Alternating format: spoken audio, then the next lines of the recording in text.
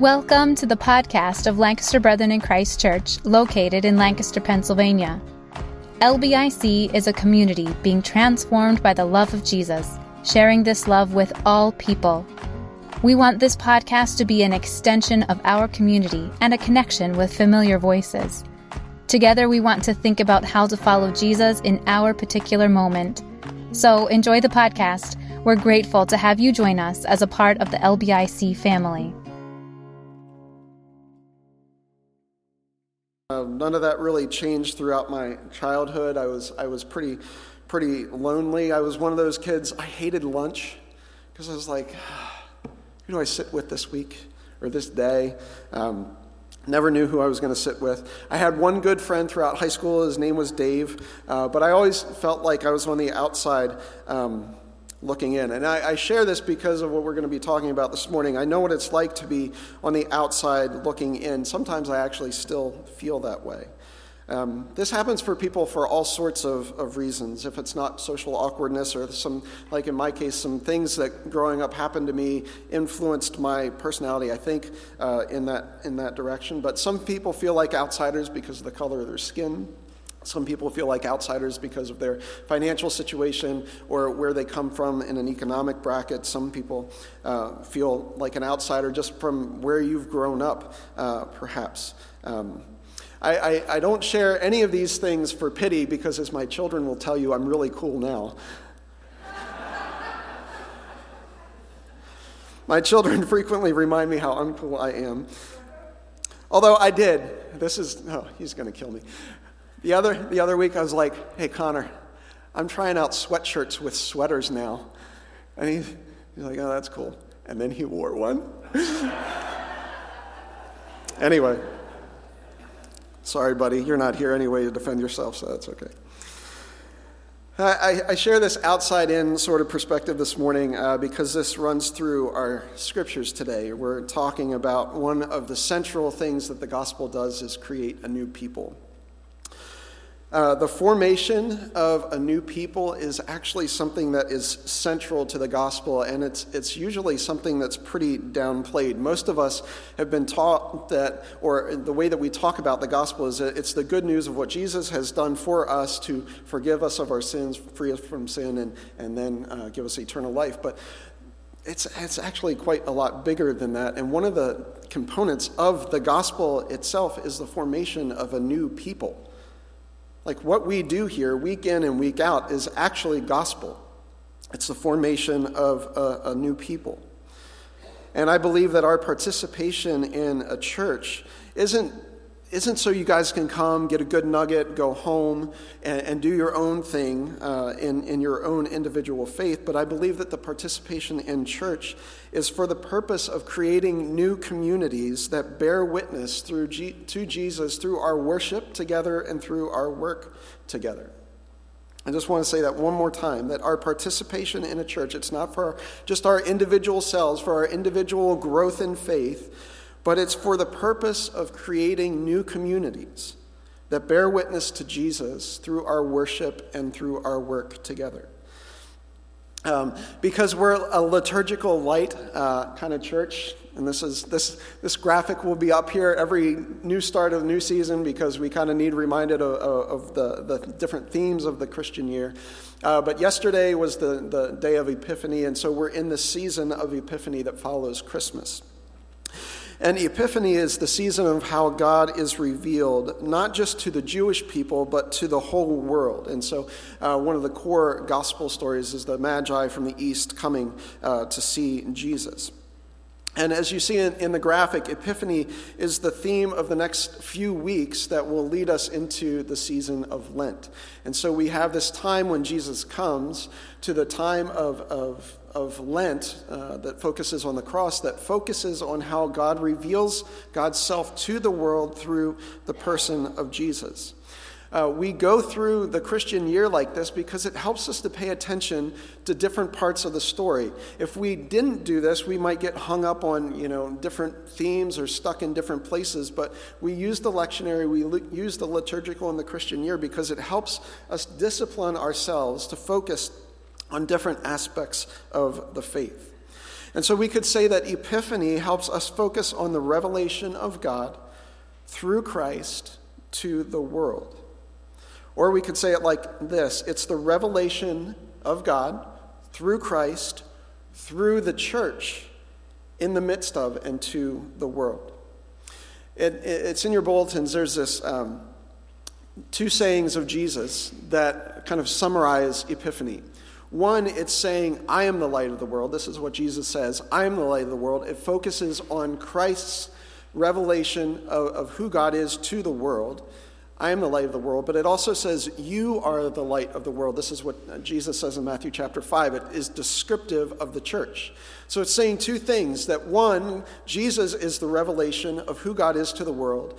And it's also saying that you, the church, we, the church, are the revelation of who God is to the world. We are the light of the world. So we're going to look at two passages of Scripture this morning, Isaiah chapter 60 and then Ephesians chapter 3. And that's still working, so you can follow along. Just so you know, new stuff is on order. This kind of thing is like on its last leg. We don't know from week to week if it's going to work. We're just hoping. But we'll get that fixed in as soon as we can. Isaiah chapter 60, verses 1 through 7. Arise and shine, for your light has come, and the glory of the Lord rises upon you. See, darkness covers the earth, and thick darkness is over the peoples. But the Lord rises upon you, and his glory appears over you. Nations will come to your light, and kings to the brightness of your dawn. Excuse me. Lift up your eyes and look about you. All assemble and come to you. Your sons come from afar, and your daughters are carried on the hip. Then you will look and be radiant. Your heart will throb and swell with joy. The wealth on the seas will be brought to you. To the riches of the nation will come. Herds of camels will cover your land, young camels of Midian and Ephah. And all from Sheba will come, bearing gold and incense and proclaiming the praise of the Lord. All Kedar's flocks will be gathered to you. The rams of Nebaioth will serve you. They will be accepted as offerings on my altar and will adorn my glorious temple. Another reading from Ephesians chapter 3 that is going to sound very different, but these two things do go together. Verses 1 through 13. For this reason I, Paul, the prisoner of Christ Jesus, for the sake of you Gentiles. Surely you have heard about the administration of God's grace that was given to me for you. That is the mystery made known to me by revelation, as I have already written briefly.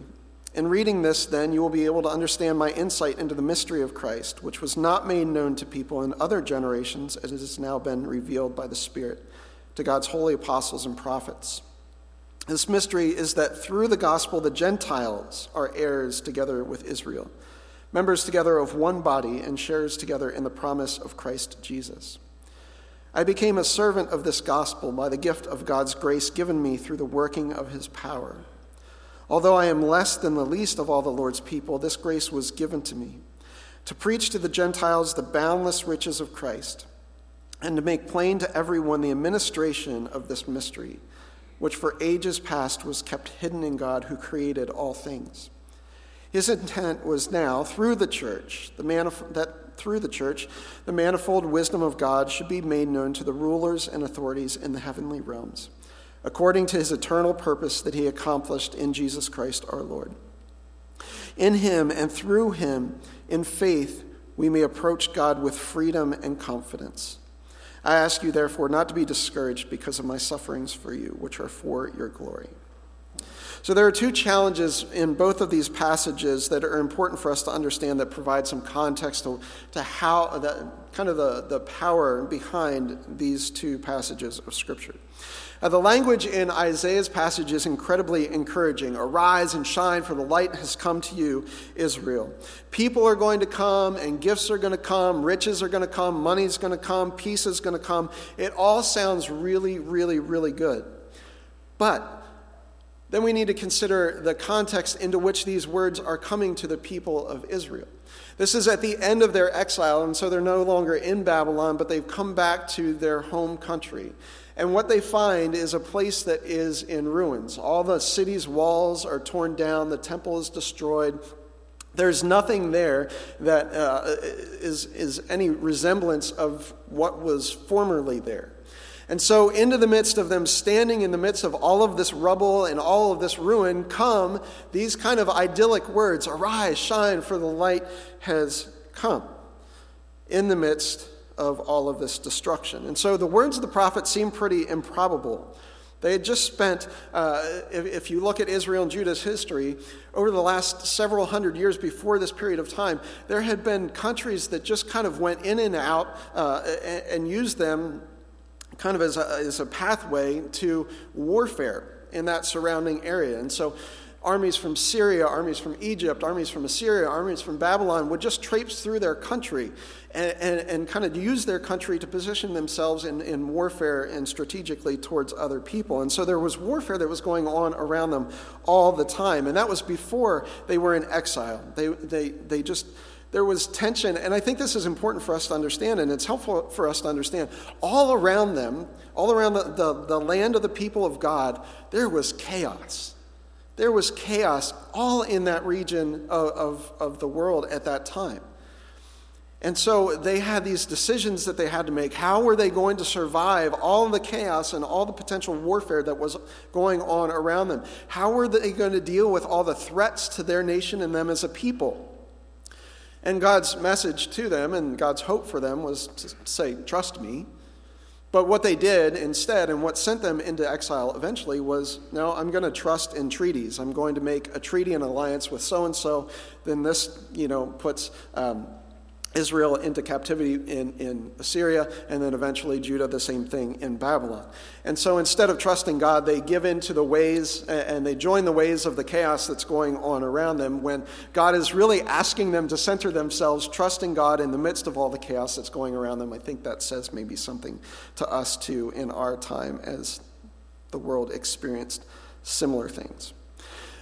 So in the midst of all of that history, the prophet comes along and is saying, nations now, instead of traipsing through you and taking advantage of you, they're going to come streaming to you, and they're going to be bringing you riches. They're not going to carry your riches off. They're going to bring you riches. The mention of camels is kind of weird maybe to us, but that's a symbol of peace.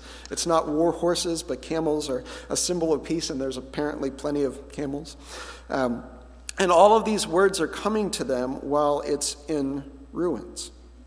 I love what one commentator says. They said that God gives them a vision of what will be so they can go about their work with this vision in mind. God gives them a vision of what will be. I think this is descriptive both for Israel and their time and also for our time. God gives us visions of what will be so we can go about the work of our time with this vision in mind. So in the context of Israel, Ezra and Nehemiah will follow, and they'll lead in rebuilding with all of these kinds of words in mind. So that's what's going on in Isaiah. In relation to Ephesians, the main thrust of what Paul is saying here is the inclusion of the Gentiles. And so this is what we read about in Isaiah chapter 60, what we just read about, is the nations are going to be streaming to them. Gentiles are going to be streaming to them. And this is Paul's message too, is that the Gentiles will be included. Now, it's very hard for us to understand how complex this is, but for them, to oversimplify, for the Jewish people, there was either you were Jewish, you were part of God's people, or you were Gentile, and that kind of encompassed everybody else and their religions and their different gods. Throughout the scriptures, we read that God makes room for Gentiles. This is not a New Testament concept. This goes along throughout the Old Testament. It's just something that the people never really grabbed onto. They looked at themselves as exclusive rather than inclusive.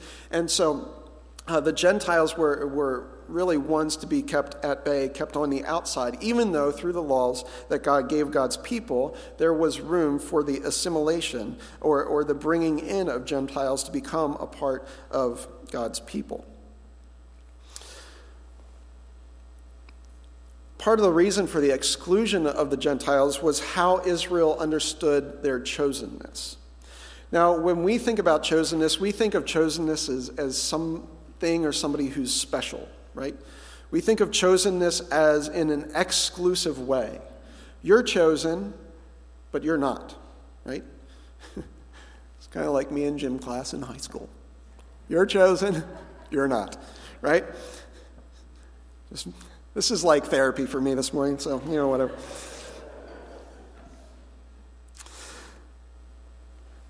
So the Gentiles were the non-chosen ones, and Israel, even though room was made and instructions were given, that their chosenness wasn't for their own sake, for exclusive purposes. That is how it was treated. And this is how many people think about chosenness today, especially even in the context of faith. When you think people are chosen, you think they're something special, or we use language of chosenness as something special. But that's not God's understanding or God's purpose for chosenness. As we look throughout the Bible, God chooses people not because they're special, because God reminds Israel quite frequently, you're not better than other people. I just chose you, but that doesn't make you special. That means I have something for you to do. And so when we think about chosenness in the Bible, it's not so much that one person is more special than another. When a person is chosen, it means they've been given a purpose. There's something for them to do. It's almost a greater responsibility because God has given it for them to do, for the people to do. And so it's not, when we think about chosenness in the Bible, it's not for the purpose of exclusivity, but it's for the sake of others. People are chosen for the sake of others. Israel was chosen because God had something for them to do for the sake of others. And this is what this is the mystery that Paul talks about in the passage in Ephesians. The mystery is this, the mystery that Paul's talking about, we could say a few things. First, we could say that our thoughts on mystery and what Paul's talking about are very different. I'm talking a lot about my childhood this morning, but I read the Hardy Boys. Anybody else? All 85 volumes, right? I don't know why. I knew every volume what Frank and Joe were going to do, but I still read it anyway. Anyway, so I loved mysteries as a kid. I like mysteries. I like mystery movies and those kinds of things, but this isn't the kind of mystery that Paul's talking about. When we think of mystery, we think of solving a puzzle. We think of something that's dark and mysterious, and we have to figure it out. And once we figure it out, we've taken power or maintained power over it. And so when a detective solves a case, or when a scientist figures out a problem or whatever, they've conquered it and they've discovered the mystery. They have power over the mystery. They figured it out. This is not the kind of mystery that Paul talks about, though. The Greek word mysterion means something different. It's not a closed secret. It's not a closely guarded secret. It's not something that you have to figure out, which is kind of weird. When you think about mystery and you think about spirituality or faith, you think, oh, we have to figure this thing out. That's not the way that Paul is using mystery. It means open secret, or a truth into which someone has been initiated.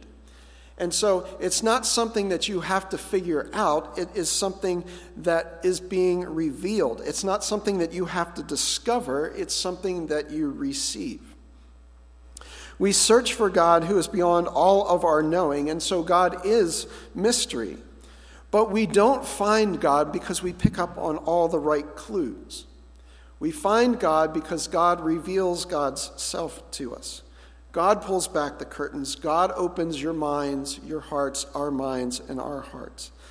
And I think many of us have had this experience before in our lives where there is a moment where a new understanding happens, whether it's of God or of life, when God kind of pulls back the curtain, whether that's an understanding of yourself or of God or how life works or what faith is supposed to be. Whatever it is, there is a new understanding that comes about. But as somebody who reads and thinks a lot about faith, I read and think a lot, but I feel like I discover little. Because when I actually do discover something, it's not because I've worked hard, although I think that, that prepares me, but it comes from the other end. It's because God opens the door or opens my eyes or opens my heart to understand something in a new way. And that's the mystery, and that's the way that God works with mystery. God reveals. God helps us to receive. This is how Paul describes the mystery in verse 6. This mystery is that through the gospel, the Gentiles are heirs together with Israel. Heirs together, members together of one body, shares together in the promise that is Christ Jesus. This is where it's helpful, again, to think of all the ways that you or I might have experienced being an outsider. Because it's really hard for us to understand the revolutionary nature of Jews and Gentiles coming together. We're so far removed from that cultural mindset that it's hard for us to understand how revolutionary that is. But it's one of those things, the inclusion of the Gentiles or the mentioning of those two bodies of people coming together was so radical at that time in Luke chapter 4, they want to throw Jesus off a cliff because of it. And so it's a pretty extreme sort of notion, the bringing together of these two people. This is important as Paul, not only in Paul, but in the life of the church, the inclusion of the Gentiles. It's an important moment in the history of the life of God's people because historically the Jewish people had been a theocracy meaning that their government, their structure, their nation was all under and subservient to God. But this is beyond any nation. And this is what part of the gospel is, the good news is. It's not just a nation. This is for an entire people. Theocracies were exclusive. You were either a natural-born citizen or you weren't. And so there were, again, ways in the Old Testament for that to happen for Gentiles, but they were still considered outsiders. It was never like they were one, they were the same. But here, what Paul is saying is something different. It's revolutionary. They're not just welcomed in. Gentiles aren't just welcomed into being part of the people of God. They are co-heirs. They are co-members. They are co-sharers in the promise that is Christ Jesus. So there's an equality where before there wasn't an equality.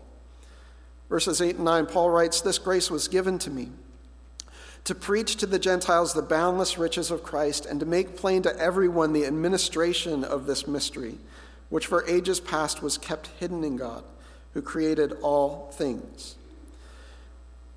The boundless riches of Christ that Paul talks about here, it's not just the personal salvation that we experience. Yes, that's part of it. But if we stop there, we're missing a significant part of what it means to get caught up and to receive the boundless riches of Christ. Because the boundless riches of Christ is how God is bringing together and is reconciling two historically opposed groups of people into a new community under the lordship of Jesus. We could take it a step further and say that the gospel is not limited to a message of personal salvation and freedom from sin and just having to do with eternal life. But it is also, and as importantly, the creation of a new community. Whereas Paul says elsewhere, there is no longer Jew, nor Greek, nor slave, nor free, male or female, but all are in Christ Jesus. Have you guys ever thought of that? You know, we talk about the gospel. What is the gospel? Some people think about what is the gospel, and most people would describe it in terms of, well, this is what Jesus did. Jesus came, Jesus died on the cross for our sins. If we believe in him, we'll be saved and we'll have eternal life. And all those things are true, but again, it's like a small slice of a huge pie. Have you ever thought that what you're a part of, the church that you're part of, is gospel too? That the creation of this community of faith, the local communities of faith throughout the world, that is gospel too. Do you know how amazing it is to get together different groups of people, whether it be different ideologies, different thought processes, different politics, God help us all, different races and ethnicities, different economics? Where else? What other thing is there in the world that whose goal it is to bring all these different kinds of people together as part of its mission? That just doesn't happen, right?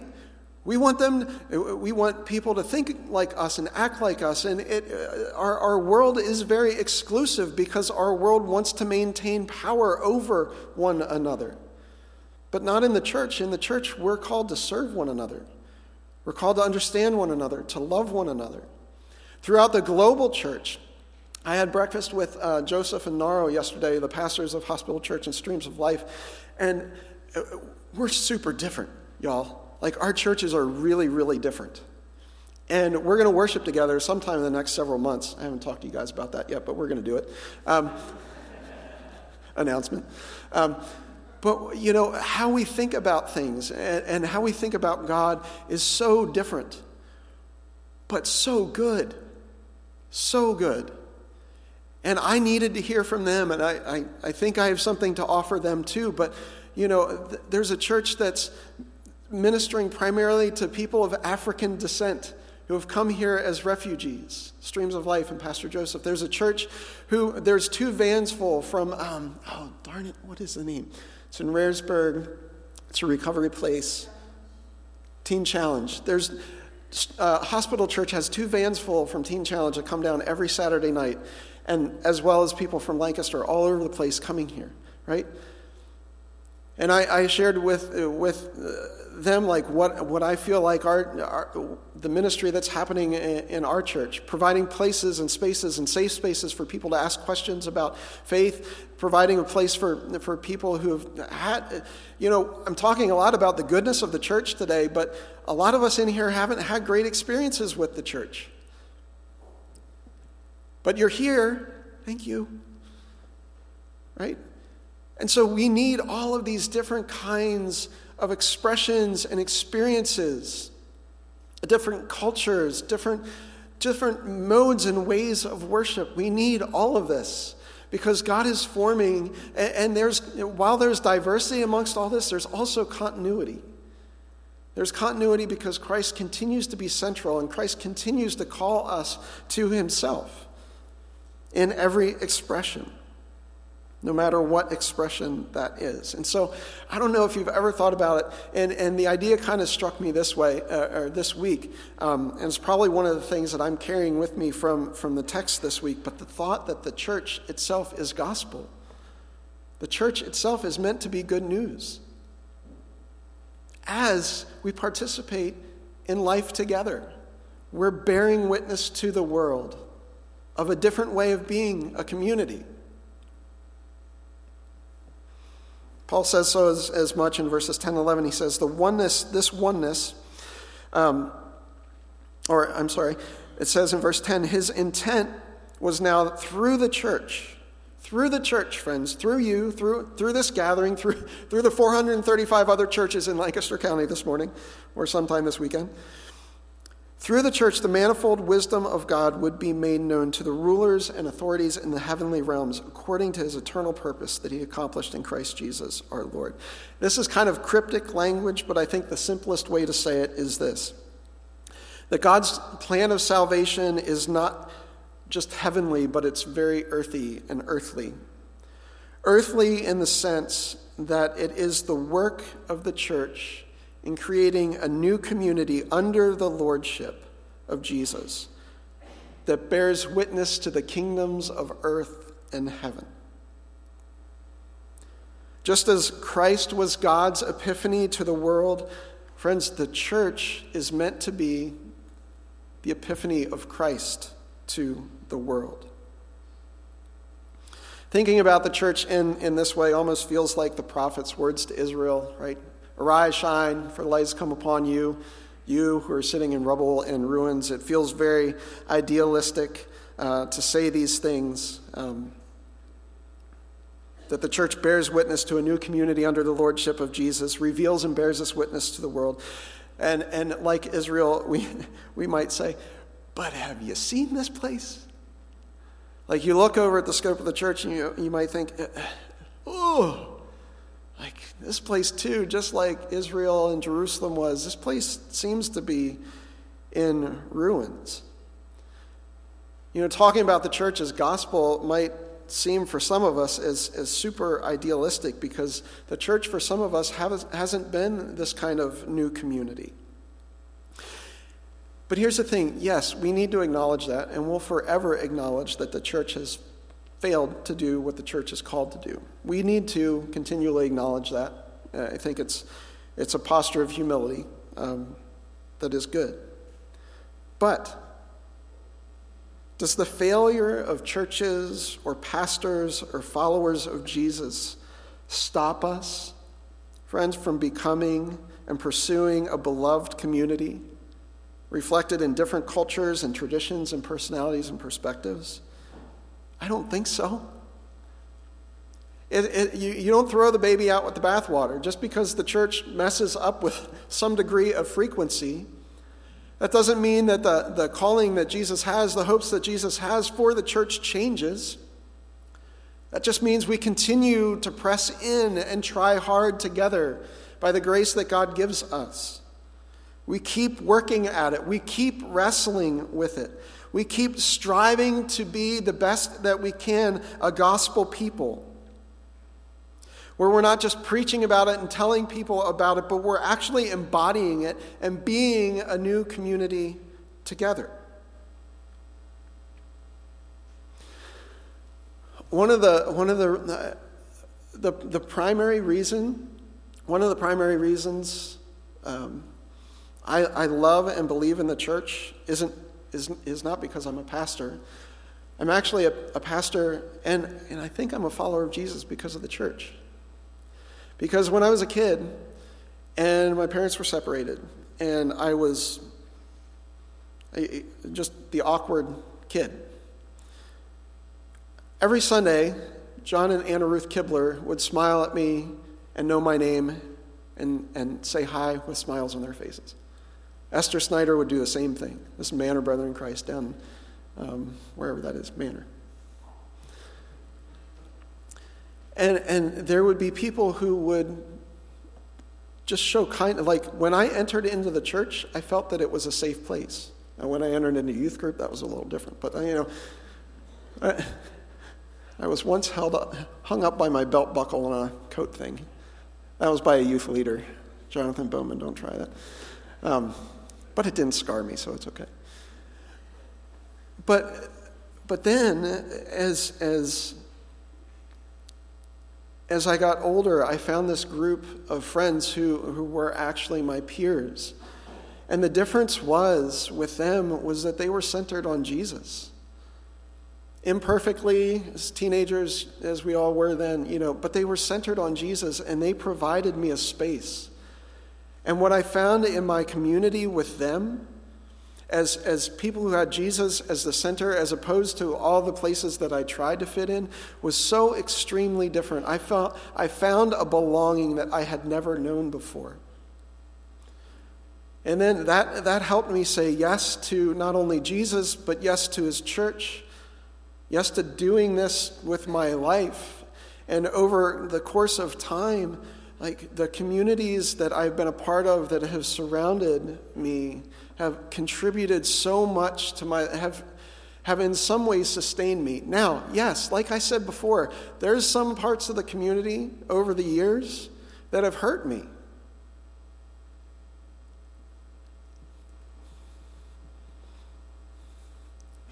But the love's been better than the hurt.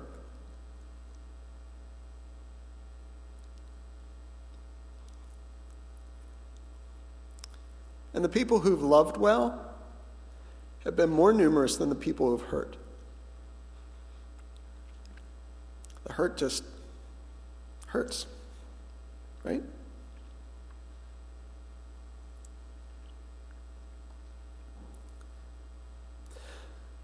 When I talk to Brian or Jane, I say, when I think of our kids that go out of here in droves on a Sunday morning,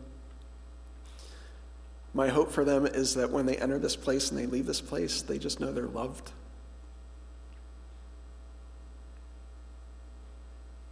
Friends, our life together is gospel. Can be gospel, it can be good news. Our life together as a church family, and this isn't exclusive at all, because as we love one another, there's always room for one more kind of shoulder in the hug, so to speak, right? As we love one another, we are continually seeking to bring in others to our community of faith. Because the way that we love one another and what we do together and how we do it bears witness to the world around us. Jesus says, I am the light of the world, and Jesus, in that sense, is God's epiphany, God's revelation to the world. But friends, you also are the light of the world. We're the light of the world.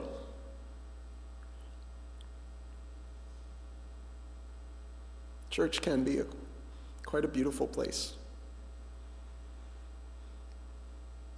So let's continue to bear witness to that together. Amen. Just want to invite us into a time of quiet. Again, just providing space.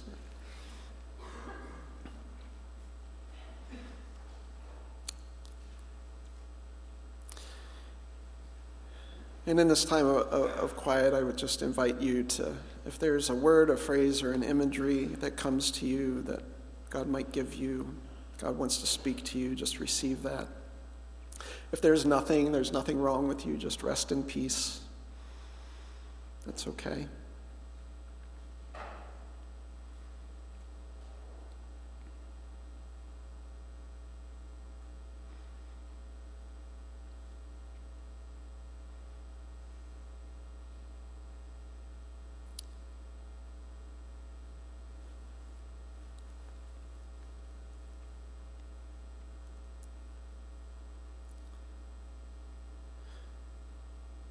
Jesus, we give you thanks this morning for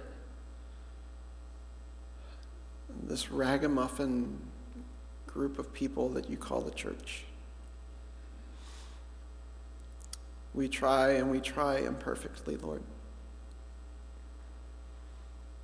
But we want to continue to stumble forward faithfully, keeping you at the center, doing our best to love one another and love the world around us well.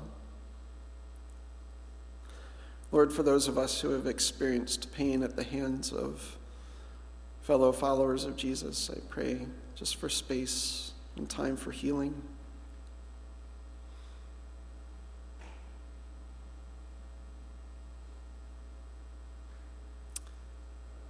I pray that this would be a place, Lord, this particular church family would be a place that could administer healing and hope to those who might have become jaded or given up on the church. And Lord, in our life together, I pray that you would help us to be a witness to the world. Not only in how we treat one another, but as we rebuild a house, as we host families, as we serve food to our communities. Lord, help us to bear witness to Christ to our world.